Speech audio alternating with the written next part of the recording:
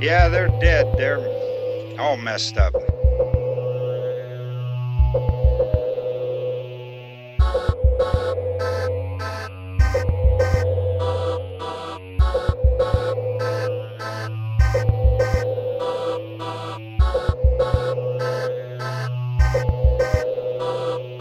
They're coming to get you, Barbara.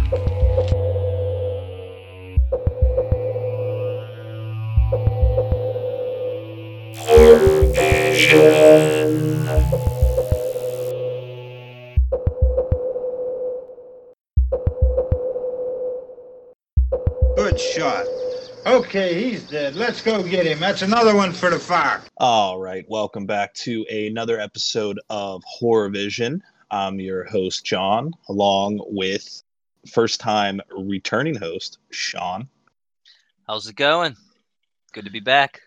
Hey, glad to have you. We got some positive responses. People reached out. They said, hey, that kid got the stuff. You got the right stuff. I do.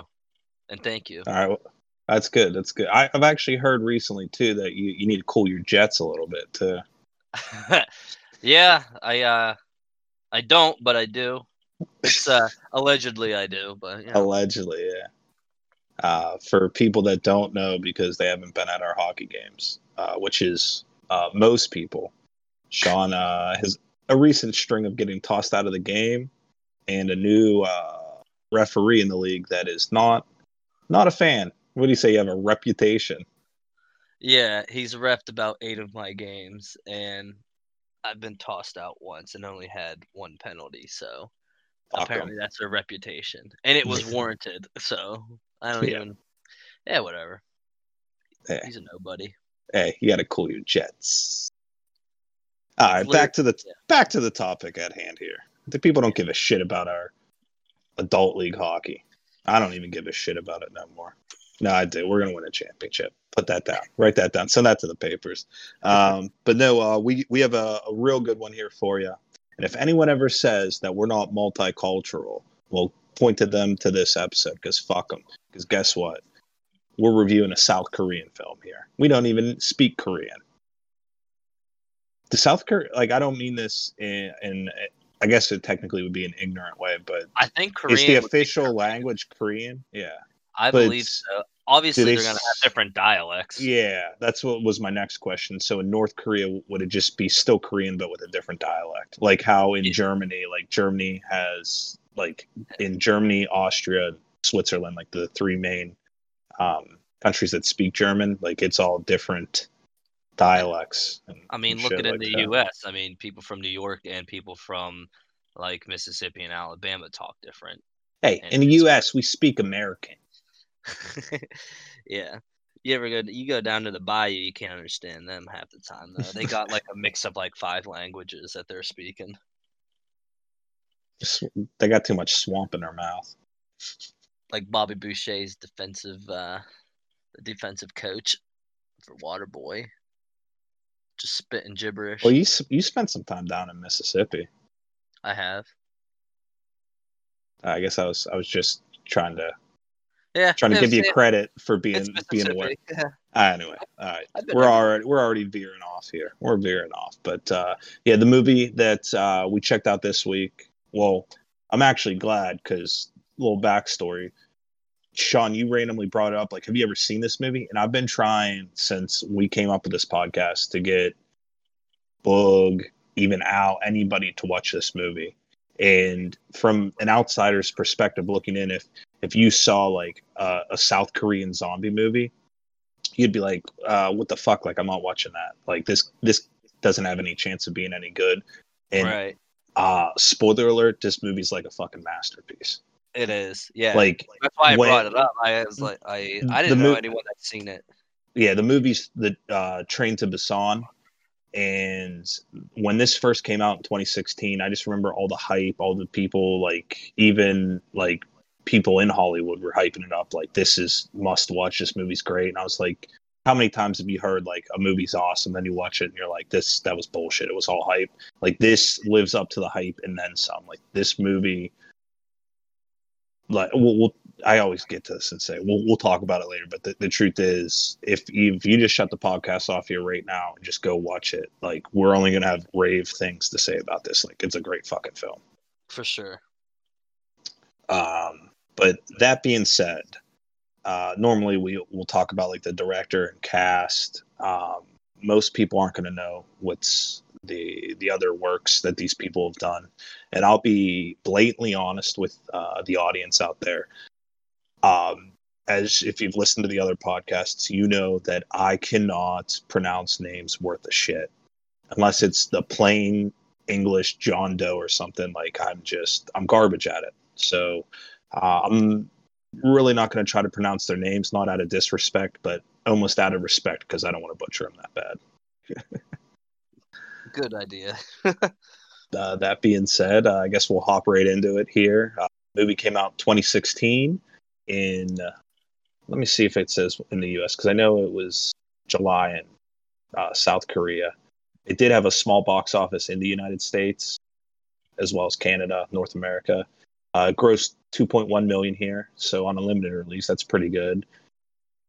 As well as its total worldwide gross was 98 million, which for a budget of 8 million, that's pretty good. That's a pretty good return on your investment. I don't know if you're like a dollars guy, Sean, but kind of a good deal.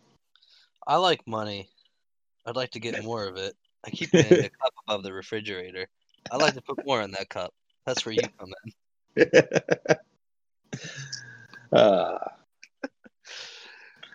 You know.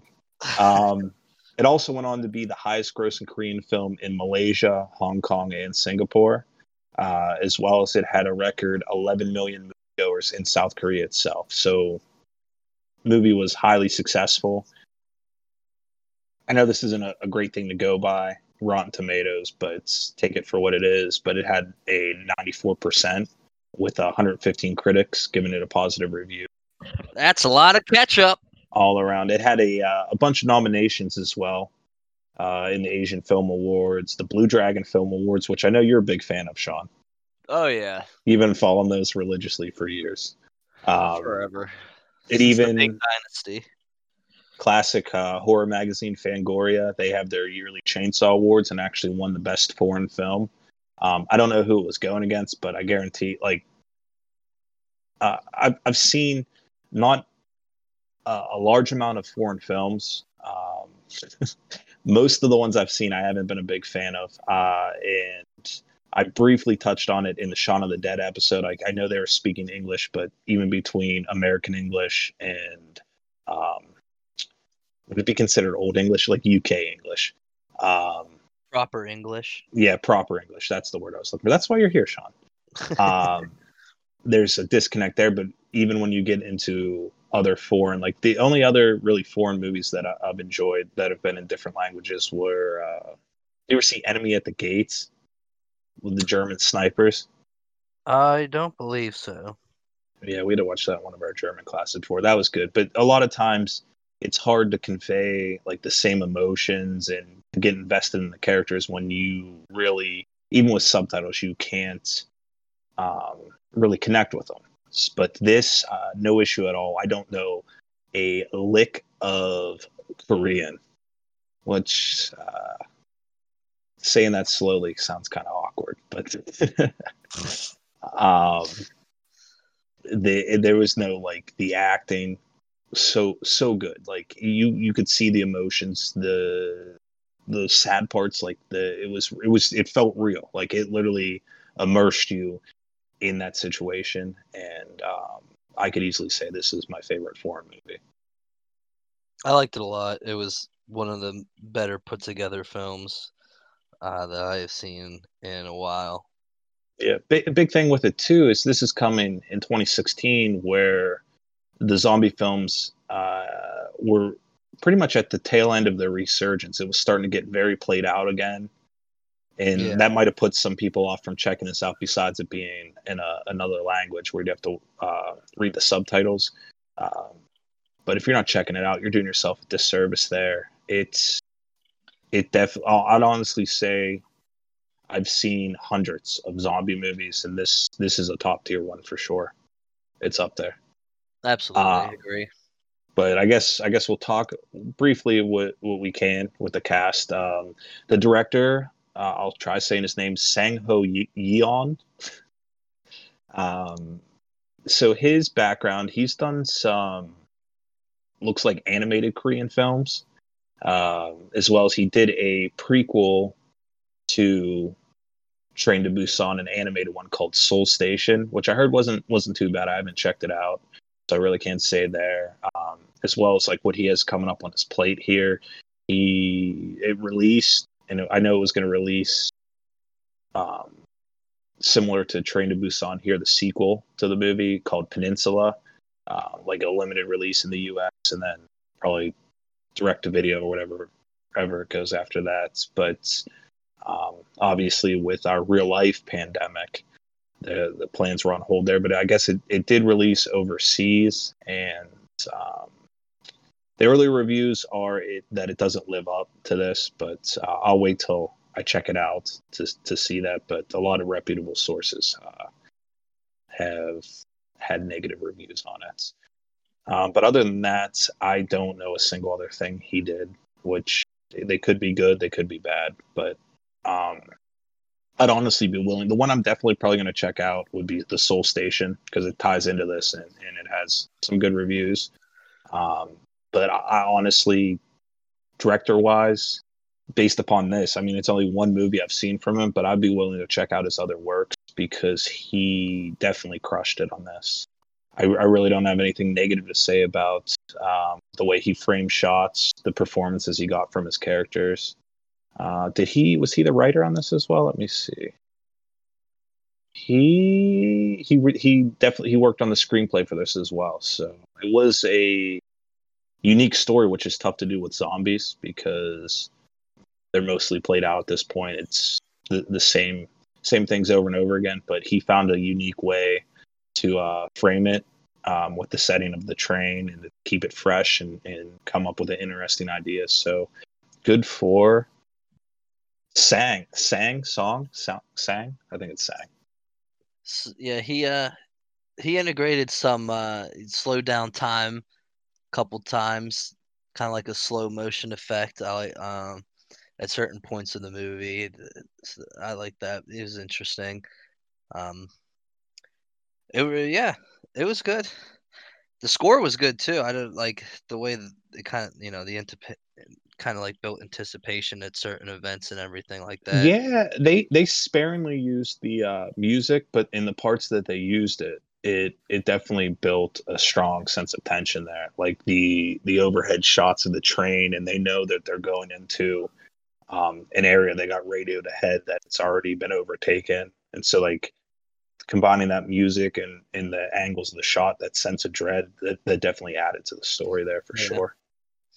It would be interesting to know and to check out the prequel because the way that the plot is, it does kind of leave you wanting more about, what happened, before, because the movie kind of like when they get on the train, it kind of, kicks off like that's the first they've heard of this new or seen this, this zombie type state of people. So, and it came from somewhere. So it'd be interesting to find out more about. You sort of find out during the movie. They briefly mentioned. So I guess I'll just briefly talk about the characters themselves because these names are tough. Like the main, basically the two main characters. There's a bunch of primary characters in that, but are the father, played by Yu Gong, and the daughter played by Soo Ann Kim. So the father, he's like a fund manager, and basically what it turns out is that one of the companies that they were working with, funding something like that, they created this. So it was created in a lab. He finds out briefly from one of his, was it a partner or was it like I think it was his assistant. Assistant. So I liked that how the information was relayed. Like they're pretty much trapped in the train while it's going, and the pieces of information they get are either from like cell phone video or the TVs they got on the or on the train, as well as the conductor of the train.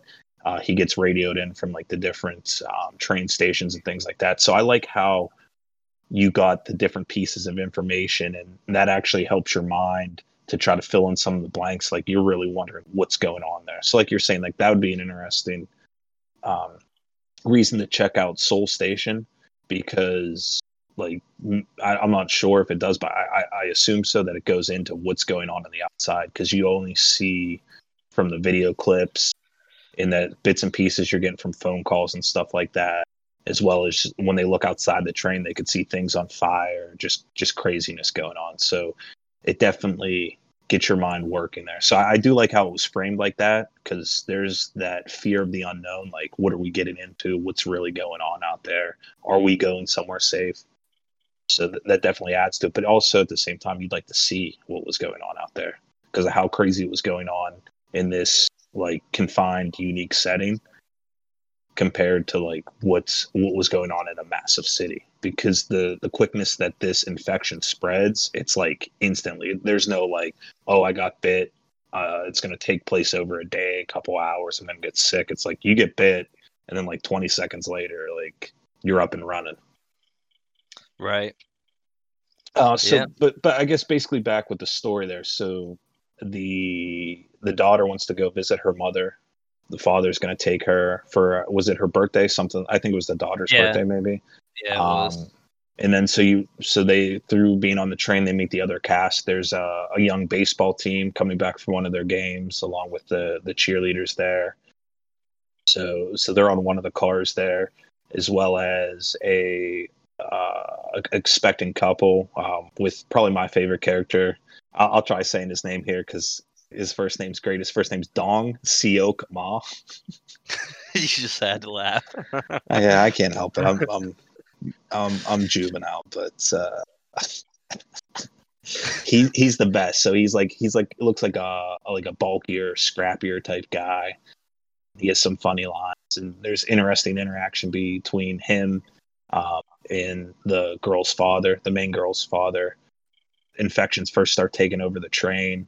He actually closes the door on them at one point, and then like so there's like that tension between them, which I like how that's resolved. They work that out over time. Yeah. I just thought of another thing I'm going to add to my pros. All right. But they so they're it's Dong Seok Ma, and then Yumi Jun is his wife that's expecting their child, and then pretty much some of the other major players. There's one of the attendants on the train that's trying to calm the people down and also relay information from the people to the conductor. And then I would say your primary antagonist, played by Yoon Sung Kim. He's like an older Korean man that's a CEO of a company, and all he cares about is his own personal life. So that actually helps to frame the overall story here. So it deals a lot with, like, classic zombie movies have more to it than just the zombies. Like the original Night of the Dead, the only kind of with racial tensions of the time. Dawn of the Dead's dealing with like consumerism, the capitalism, things like that. And this one, the overarching thing that's going in the back is there's a lot of class warfare. Like, for example, at first, the bigger guy, that Dong, I can't say it. I'm just gonna from now on. I'm just gonna say like the tough guy. The tough guy. Tough guy is a good one to put it. The tough guy. Tough Dong. When he finds out that the main character, the little girl, her dad, who they already had an issue with, the two had an issue with, that he was a fund manager, and the tough guy's more like a working class guy, that he gets his preconceived notions about him. Some of them true, some of them false, and he comes around on that. That's an example of the class warfare. And then with the Yoo Sang Kim, that CEO, the older guy, where he only cares about himself and he's willing to let other people die just to make sure that he gets where he's going and he stays alive. he sees, since he's the COO of a company, that he is superior to other people. So a lot of that's going on in the background while everyone's trying to survive. So there's a lot more to the story, and it definitely adds to it as well. Yeah, and the tough guy, he when he was talking to the main guy's daughter, and she tells him he's a fund manager. He kind of he labeled him like a bloodsucker is what he said. He just like takes from people and money, and then whenever he's done with them, he's done with them. Mm-hmm.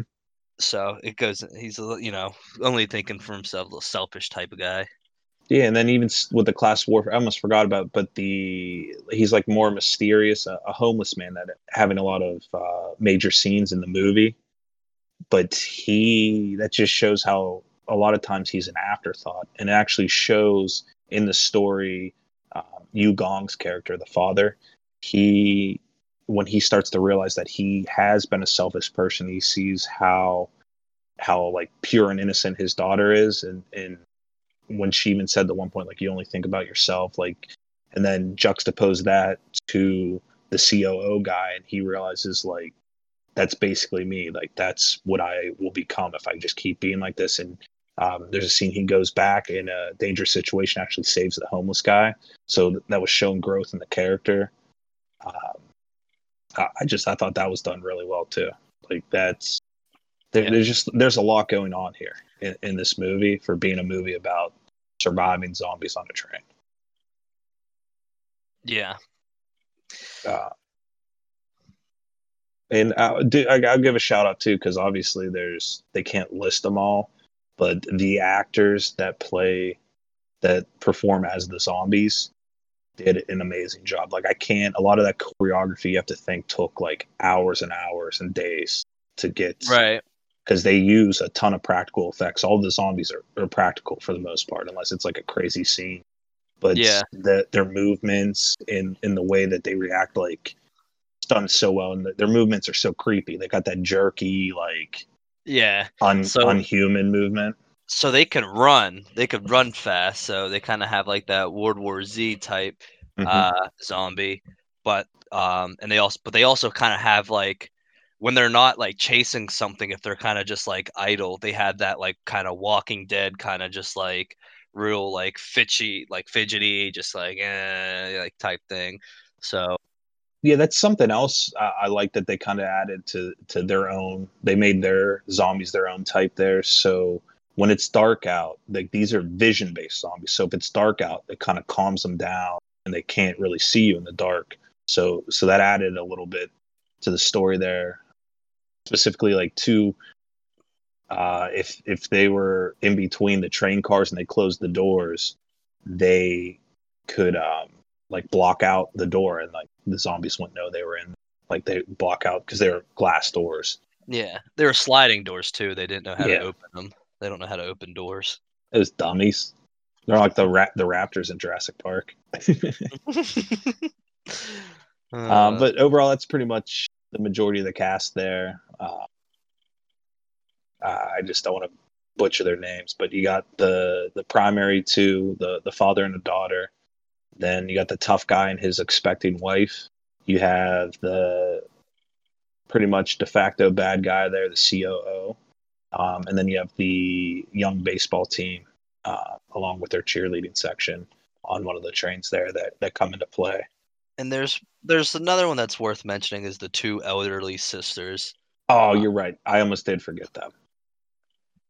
They're not a huge part. I mean, like, throughout the film, they didn't really say or do much. It's just their characters were like, the one sister was very like nice and giving. I think she gave something to the daughter, like food or something. I think it was candy or something like that, Yeah. because she offered her her seat when they moved to another car and things were getting hectic. She offered her seat so that she could sit down, because she said it reminded her of her grandma that was her knees always hurt, things like that. Yeah, and her sister was kind of like, you should look out for yourself more. You don't always have to be nice and everything. And that came into play later. So yeah, she had a big part towards the end of it. So, do you want to jump into the plot and kind of expand on all these dynamics, or I feel like more like people need to see the movie. just go but, check it but out? Yeah, but the overall plot wise, it's a group of people stranded on the train, and they have to get to their destination while a zombie outbreak is going on around them, as well as finds its way onto the train. The ending is very heart wrenching for sure, very emotional. Yeah, and yeah.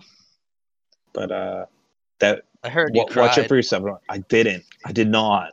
I heard it. I heard it. I did not. I did not. It's bullshit. I did not. I did not hit her. I did not. So from there, let's hop into our pros and cons. You wanna lead us off here, Sean? Yeah. One pro is with the characters, they kind of had like a dynamic. They had like different dynamic reactions to this popping up zombie apocalypse that they're just now hearing about. Like it wasn't like they it was on the news and they're on a train now, and like they kind of were like, what the hell is going on with like this like one person on the train, and then all of a sudden like it starts biting people, and then they turn into zombies. They're like, oh, it's that. So they kind of just like they figure out quick, like, yeah, we kind of want to run from these people. Yeah. Because if they bite us, we're gonna turn into it. So yeah, that's something that I had for my pros was the characters as well. But expanding on that was that their actions were very authentic. You get a lot of times in these movies, these guys make stupid decisions and stuff like that, or they sit around and wait and stuff. And this was more like they recognize there's an issue, and they're like, we got to survive. Right. And like it's kind of like the same pro, but it's like it's like a new pro. So like a second pro is like there is like, since there are always like these different characters, like there are many different personalities on what they would do and what they did do in certain situations, and it really, the movie makes you think like while you're watching. I was thinking hard to like what I would do in certain situations, because very early on, like you said, the tough guy and his expecting wife are running. They're like the last ones. They're like the zombies. There's a bunch of them right on their back, like running through the cars, and then like all like the safe people are towards the front, and they're shutting the sliding door, and then they see the tough guy and his expecting wife are the last ones, and they're coming, and everyone like are saying like, shut the door, and he pauses and hesitates for a second, and he's thinking, he's like, should I shut this door in this dude's face, or should I just hold out and like risk not closing it in time? And then he hesitates, and then he makes his decision and closes it, and then it's actually his daughter that says, I know him. Like it's the one that like he was like talking to and like helped her out. So he did eventually let him in. So, but he at first made what turns out to be a wrong decision at first, and his daughter was the one that was like, you got to let him in. Yeah, and the tough guy even said to like, you owe me an apology. Like, and there was that tension between them. But that leads to the one that I wrote down and was thinking about when we were talking earlier. We talked about the last episode in the arc, how there was like potential there in story arcs, but a lot didn't play out. Like I felt like all these different characters, like you're saying, with the different situations and how they react with each other, I felt like all their story arcs got to play out in interesting ways. And, exactly. And that was something I enjoyed seeing. Like it made it invested you in the character, especially with that many different characters. Right. There's a character that I can't remember like the last time I wanted someone to die so bad in a movie. So like that, like I wanted this one dude to just die quick and painful because he is such an asshole. Was it the COO? Yeah. But like I was like praying for, but I won't give any spoilers what happens to him. But yeah, and there's like that's basically the whole, like there's a bunch of different moral, I guess is what I'm looking like. There's a bunch of moral interactions and moral obstacles that are in this movie, and like you said, like the characters do have like a really distinctive arc, and that's difficult because like there's a lot of characters, and they're only getting a couple minutes throughout the movie of screen time where you can Yeah. where you can actually like Yeah, but this I felt like the be able story to show it. did him justice, and that's definitely a credit to the director and the screenplay there, is because Yeah. he was able to give those most of the characters satisfying arcs there. But then I And guess going back to the characters again, you brought up another thing that I was thinking about. So when you're talking about the moral choices and things like that, there's a situation where they get to the zombies are on their back, they're trying to hold them off, and they get to another door where there's other crew members they could let them in, and they didn't want to let them in. They finally get in there, and then the other people want to make them leave because they don't know if they're infected and stuff like that. And it's like right. we know that if you're bit, you're infected in like 20 seconds, but this is happening in real Yeah. time for them, so they don't know what the actual process is. And that's Yeah. when talking about morality and class warfare and mob mentality, like the bad dude, the COO, was able to convince them that these people might be infected or it's dangerous if they stay there. And then the Right. rest other all of a sudden one other guy speaks up, another guy, next thing you know, the whole group's against them. And it's like that's kind of how it would happen. Like, just look at how we are in modern times with, should you wear a mask, should you not, this group yelling at this people, these people harassing this people. Like, it's authentic, it's realistic, and that's something that helps you to be Yeah. immersed in the story there. That's what I was literally thinking. Like that scene right there is like basically what when I watched it again, I was like, this is what it is today. Like this is Yeah. exactly what would happen. Like they're running for their lives, and you're already in a safe spot, and the people in the safe spot don't want to help the other people because there's Hmm. only just like a few of them, and they eventually do like break in, and they immediately are like, you got to get out of here. Yeah. And they had like the one girl wanted them, was trying to let them in, but they like literally like grabbed her and like held her back and like closed off her mouth and everything so she couldn't Hmm. yell at them through the door or something. So like they literally they I was watching, I was like, this is probably like what How it would would play happen. out. Yeah. Yeah, like the like it's like today, like if you got a group of people that were like kind of bunkered down in a safe spot, no matter if it was on a train or not, if they had like a fort or anything, and people were like about out there running for their lives, if they had enough people, they'd be like, you know what, we're safe in here. You're gonna have to find your own. Yeah. Oh, definitely. And that's something like where the fear of the unknown like plays in a lot. Like, no one really knows what's going on. And you can Yeah, even in our modern times, like when people are just, when you don't know and you start making decisions based upon how you feel and how you think something's going to turn out, like, it could lead you down the wrong path. It's that just was, I thought that was a huge scene in the movie where it just pulls you in. It's like you're thinking like, oh shit, like what would happen if you were in this situation. so and that's like those group of people, they made their decision where they're in a safe spot, they're not going to help anyone, and everyone else is kind of just like, everyone else that's sorry, they're on their own. And then you had the part of the movie right before that, when you had the tough guy and one of the baseball guys and um the main guy, the main father. All three of them were in a safe spot, but his daughter and the tough guy's wife were in a different train. They called them up, and they're in a different car. They're like 5 cars They're away. trapped, yeah, trapped in the bathroom. So they made the decision like, all right, we're safe here, but we it's family and everything, like we need to stick Yeah, together. They're like, they have that like kind of community mentality where like the only way we're going to get through this is if we help each together, other. yeah, we're all Yeah, in this together. yeah, Where you could and the see where strength in numbers.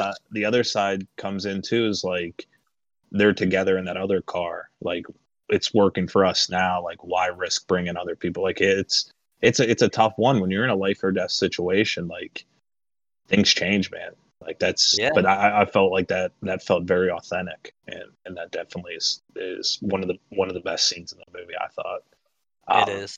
but speaking of scenes, I was thinking of things I've never seen.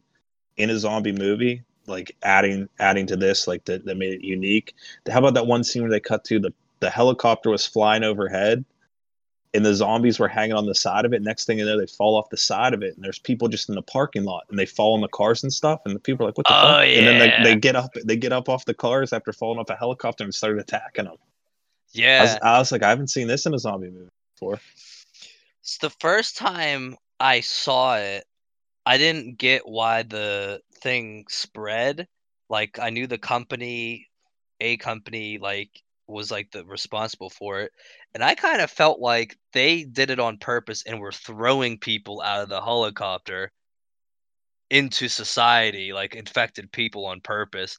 But when I watched it the second time, I kind of was like, I think they're just falling out or jumping out. Yeah, really. they were like hanging on when it took off, and they fell off.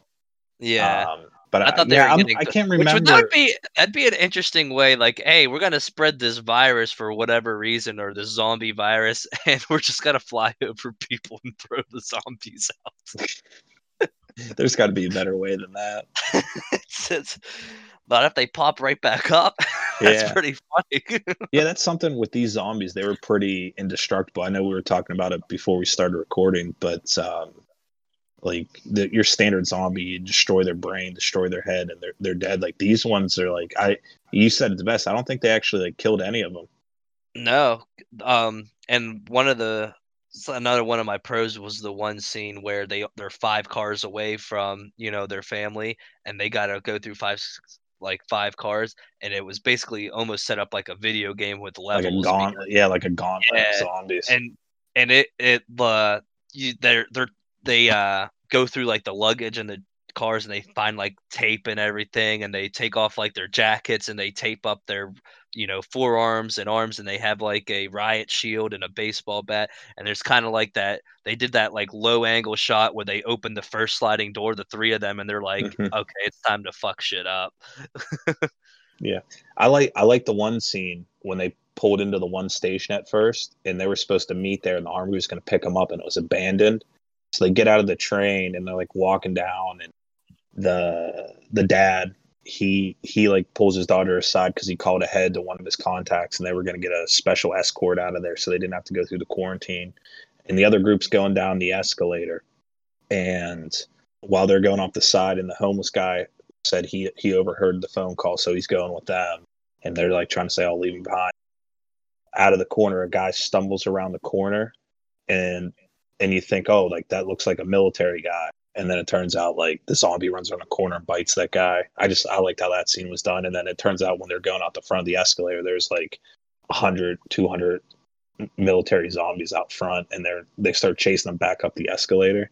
I don't know why. It reminded me of that one Mitch Hedberg joke about the escalators. Oh yeah, escalators can't break; they just become stairs. Well, see, that's that whole scene, because they had a whole train full of people, and up until that point, only like a couple dozen of them were actually infected. Basically, most of the train up until that station was, safe, because they all like ran to the back, and only a few dozen were infected. And then when they got out of the train, there's a whole mess of them, and that narrowed down the numbers. They eventually ran back when they saw the huge mob of military zombies. They ran back on the train, and that's when you only had a handful of people left. Yeah, because a lot of them got taken. That was wild there. And that was like they were on an escalator going down. That'd be like, with a bunch of people around, be one of the worst spots to be. Yeah, because you can't just immediately turn around and just start making headway. So like saying how like this movie made you think, like there was two scenes that made me think like what I would do in that situation. So that escalator one, I saw a couple of guys do this, but this is what I would do. Is there was the stairs that broke up the 2 escalators in the middle. Like I wouldn't jump on the stairs because they were already come up fast, but I would use the rail on the stairs and like walk on the metal part of the escalator and run straight up that. Like that would be my strategy. And then the other one I thought about is what would suck, because the baseball team were trying to fight off the zombies with bats on the train, and like there's just the rows of seats in that small alleyway in the middle, like where you walk, the I guess aisle. And I was thinking that would suck, like, because I'm like a bigger dude. Like, I wouldn't be able to even swing the bat. You'd have to be like trying to like jab at them, and then you're like in tight. That'd be terrible. Well, but yeah, that's why my hitting coach always told me to keep my hands in. Tight, compact swings. Tight, compact swing. Well, in the Asian leagues, they're known for their bunting, so that'd be good. Just little bunts. They just do little. They slap it. They go opposite way. Hey, a hit's a hit. That drives runs in. Actually, there's a good Ichiro story. I think it was when he was on the Mariners. It was his rookie season. I forget who the manager was of the Mariners at the time, but it was during batting practice. It's like halfway through the season or something, and Ichiro was just about done with batting practice, and the manager comes out and goes, "No, you're gonna keep here and swinging until I see you pull the ball," and he says, "I want you to pull the ball like 10 times in a row just to see if he could." And Ichiro just goes, "Just watch." And he ends up like bombing the next 3 like pitches out, like bombing them out of the stadium, and then just walks away. It's like, if I could pull the ball if I wanted to pull the ball. That's not how I want to do it. Yeah, he's hitting to get on base. Like, dude, Ichiro is the fucking man. Yeah, he was probably is one of the best all-around base players of all time. Mm-hmm. The man was insanely good at catching the ball and robbing home runs, tracking down balls in the outfield, and one of the best arms ever. Yeah, and he wasn't like one of these. He wasn't one of these roided up idiots that just like they're so massive if they make contact they're crushing the ball, but they're also striking out 3 out of 4 times. Like he was a complete baseball player. Absolutely. All right, back to that's one of our pros, Ichiro, complete baseball player. I love Ichiro. He's not Korean. I'm pretty sure he's Japanese, but still, he is Japanese. There's baseball players in this. But I only got like 2 more items of note here. One, shout out again. The zombie actors were amazing in this, dude. They were actually scary. Like, they're jerky, unhuman-like motions. I can't imagine how long it took them to get that choreographed, but it was awesome. It definitely added to it. And then my only little con was some of their CGI wasn't bad, but something about this, and this goes back to World War Z. I don't like the concept of like the zombies piling up and then they're like rolling over each other like a mass. Like, that's not like how. A like, wave. I get it that they're zombies and they're amped up and like they can't feel pain to keep going like that, but like you still wouldn't generate leverage. Like, if they run into each other, you're not piling up, and you wouldn't just keep moving. It would like slow your momentum, and it cause a clusterfuck. Like, I hate those, and those scenes are obviously CGI. Like, but I'm not a fan of that. But that was my only really on with this, and it's nothing major. It's only in the movie a little bit there, but and then there's other CGI that was done well. Like there's a train, another train on a different track crashes. Like that actually looked pretty decent for CGI, especially with the movie that's budget was only $8 million. But yeah, that just that wonky, like the mob of zombies rolling each other and keep going, like it kind of takes you out of it because it's so, like, obviously it's unrealistic. Like, you know what? I'm getting to the point where someone can get infected with the disease and turn into a crazy person. That's still realistic to me. But when you disregard like physics and stuff, when people are they run into each other and just climbing over each other, and I don't know. Right. It just takes me out of it. No, yeah, I agree. I had just one con. Wasn't really a big one. Because they eventually kind of did do cool things with it, but when you mentioned before, them not being able to see and the zombies not being able to see in the dark, they go through a tunnel and all of a sudden, their vision's gone. Like, it got a little gimmicky because they would the one train, it was full of like all the baseball players' teammates. They were like handing it to them, like the zombies were, like they were like on top of them about to, bite them and everything, and then they went through a tunnel and they immediately just stopped. Like, well, you still know they're there. They're kind of holding on to you. You wouldn't just stop. So, and it wasn't even completely dark, it's a tunnel. You still can see. Yeah. So they must be like really like low light sensitive, but it just goes kind of gimmicky how they would just completely stop and kind of like, I would figure that like they still like if they heard a sound they would go after it, which makes sense. But you would still think that they can like sense it, like smell it or anything, or like just know that something's like right next to you. But no, they were just completely blind when it was just a little bit dark. Yeah, I agree with you on that. Like, I like that they added their own little twist to like there's the way their zombies are, but you are right, it did get a little bit gimmicky. Like when they had them, like they had all three of them like pinned down, and they hit the tunnel, and then and they just stopped. And then after they show like if a noise is made or something falls, like they go running towards that. Yeah. So what I did like though, what they did cool with it is they did go through another tunnel, and they came up with the idea to crawl along the overhead luggage space.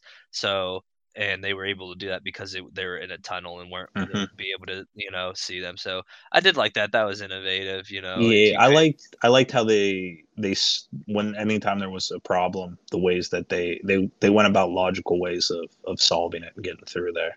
I like when characters make logical decisions. Yeah. I do too. All right. Well, any other pros, Colin? Nothing? Just a cool scene was like how you like how we said there was like a baseball team, and after the station that was swarmed with military zombies, there's only the one cheerleader and the one baseball player. And then when they were trying to make their way through the cars, one of the cars was just filled with his teammates, like they were all zombies, and that was kind of like a holy fuck moment. Like, these are your friends, and like so you're gonna have to fight through them. And he didn't. He kind of just stood there. The main characters kind of recognized that right away and kind of pushed him to the back of them. And they were basically like, "We both will take care of this." Yeah, and that felt like a realistic reaction too. Like that was just his buddies that he was just like bullshitting with on the train. Yeah. And the next thing you know, like you're gonna have to try to fight off zombified versions of your friend. Yeah, and the camera zooms in on him, and he's like has this like utter shock, and he's shaking face because he's like gripping the bat, and he doesn't know what to do. And like that's a real moment, because if you're on a train with teammates or a bunch of your friends or even family, and it's one thing that they die, it's another thing that they're dead, and now they're trying to kill you. That's why I found it easiest if you have teammates that you don't like. No friends. Yeah, if you have teammates that you don't like, then it'd be easier. Like there's some hockey teams I've been on where I wouldn't hesitate. That's why it's easier to go through life with no friends. That's what I always say. No one will hurt your feelings. I'll do you a favor, Sean. If you ever turn into a zombie, I'll crack you with a baseball bat. Thanks, man. Nah, I'm just kidding. I'm just kidding. I own guns. I'd be like, you know what? He would want me to do this. Likewise, if I turn into a zombie, make sure you get me. I thought about that too. Like, can you imagine like Brock Lesnar as a zombie though? Holy shit. Okay, so here's the thing. Here's a question with zombie movies. Okay, so you have obviously people are stronger than other people, and people are heavier than other people. Is that metric carry over to being a zombie, or is there just one uniform strength for zombies? I guess it just depends on what type of zombie you have. Like there's certain ones like Return of the Living Dead that are like fast and super strong and stuff like that, and there's other ones like the original Night of the Living Dead. Like if you get a bunch of them together, they could do stuff, but individually, like they're no threat. But I guess it just depends. A Brock Lesnar zombie, man. That zombie would be one. Well, that's the thing. Typically, so the zombies don't feel pain, and then like they have like an adrenaline boost, and they don't get tired. So like, you're gonna need something to stop that. Like that'd be terrifying. It'd be like the Hulk running at you. Because he's got like extra fucking mass to him too. Like he's a big dude. Like what are you gonna do? You're not gonna push it over. That's something I was thinking about. I always like to think like, oh, if I was in a zombie situation, I'd survive. But I thought realistically, I wouldn't be the person that would get trapped and get eaten. But I'd probably like at some point accidentally get bit or something. So I know at least. Oh yeah, if hand-to-hand combat, yeah. Well, it's hard to think because normally you fight like a normal, rational person. Like I got a stormtrooper outfit. I mean, that's hard plastic. I don't know if you'd bite through that. and that's head to toe. That's I think I might be all right if I get in that thing. Dude, if I saw you out on Route 8, damn Stormtrooper outfit. Dude, and you always got to paint things for Apocalypse style. I just imagine coming up with like a paint scheme for the Stormtrooper outfit for the Apocalypse. You just like painting it all like ashy gray and whatever camouflage. Just throw like a bloody handprint up on there. You're set. Just like in Force Awakens. Yeah, that's what I was thinking of. Other than that, I think that's our pros and cons there. So let's hop into ratings and recommendations. Obviously, you can tell by all the praise that we've thrown toward this movie so far. I would highly, highly recommend this. But I am going to say I could see where a big chunk of people would be turned off based upon like having to read subtitles and it being a foreign film in Korean. But I would say I'm not the biggest fan of subtitles, but definitely look past that. Just the performances that the actors put out there, they convey the emotions so well that it's something that you could pick up on even without understanding the language. Specifically, I should have said it in the pros and cons stuff, but the young girl, Soo-Ann Kim, her acting was so good in this. Like, she did a phenomenal job. Yeah, especially like the later in the movie, that when she's like hysterical and like screaming, like that seemed real to me. Like, I don't know if they like punched her or something on the set, but she was distraught. But I would recommend this if you're a fan of the zombie genre, horror movies in general. If you're looking for something unique, new, and entertaining. I mean, it did come out 4 years ago, but I feel like a big chunk of people still haven't seen this. Yeah, and with the new pandemic, you gotta check out biology and pandemic and zombie type movies. Yeah, how it's going to turn out for you. This is a glimpse into the future. Yeah, but yeah, if you're a fan of any of those type of movies, another little drawback, it is pretty long. It's like 2 hours long. But let's be honest, restaurants aren't open. You got nothing else to cook up some dinner, throw this on, watch this movie. Ratings wise, I'm going to give this 9.2 out of 10. This is a movie I like a lot. I wish more people would see it. I can't get other people to watch it. It's tough. It's a battle. But if you're listening to this, haven't seen it yet, check it out for sure. I would recommend this movie definitely to the big zombie fans out there. Obviously, yeah, it's a top. Like I said before, top tier zombie movie. Like, it's up there with the greats. Absolutely. Not a movie that you would want to throw on at a party. It's not that kind of movie. There's a lot of reading involved. Yeah. So fuck you. Don't listen to if Boog ever says to throw it. If you're at a party, if you find yourself at a party with Boog, first of all, what are you doing at a party with Boog? Second, and if he suggests hey, let's throw on Train to Busan, just be like, you know what? I think I'm gonna watch this in my free time. You know how many times I try to get him to watch this movie? It's like pulling teeth, dude. It's like pulling teeth. Well, yeah. See, it's funny. We were sitting around a campfire when I was like, "Yeah, you ever see Train to Busan?" I was like, I literally was like, that was one of those moments. Like, you got to be fucking kidding me.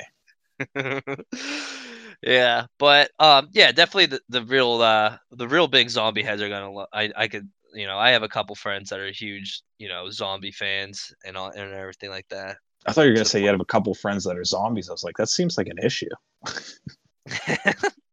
But yeah, that's what I would recommend it to. As for a score, I'm going high again. I will give it an 8.9. Solid score. 9.2, 8.9. I'm not gonna do the average because I'm not a numbers guy, but I'm pretty sure it's a 9. Check it out. 9.0. Oh, yeah, something small there. But watch this fucking movie, all right? Definitely. All right, other than that, let's wrap this thing up here.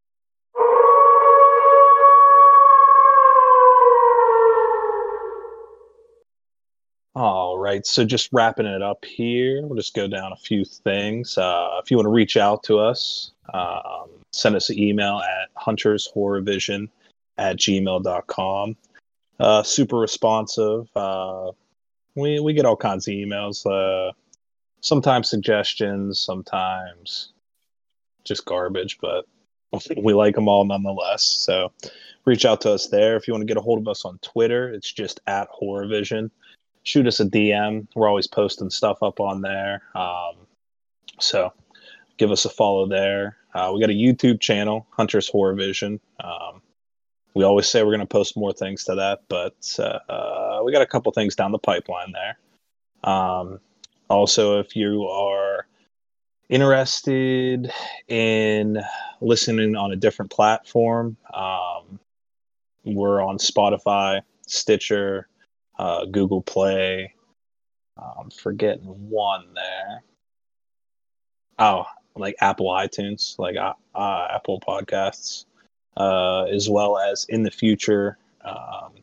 We're working on one more. We have a tough decision to make, Sean, if we're going to join this one, because they're getting a lot of backlash. But we may be coming to some more services here in the near future. Also, if you wanted to, the edited episodes are posted to YouTube as well. Which, if you're listening to podcasts on YouTube, like, hey, to each their own, but you're a fucking strange cat.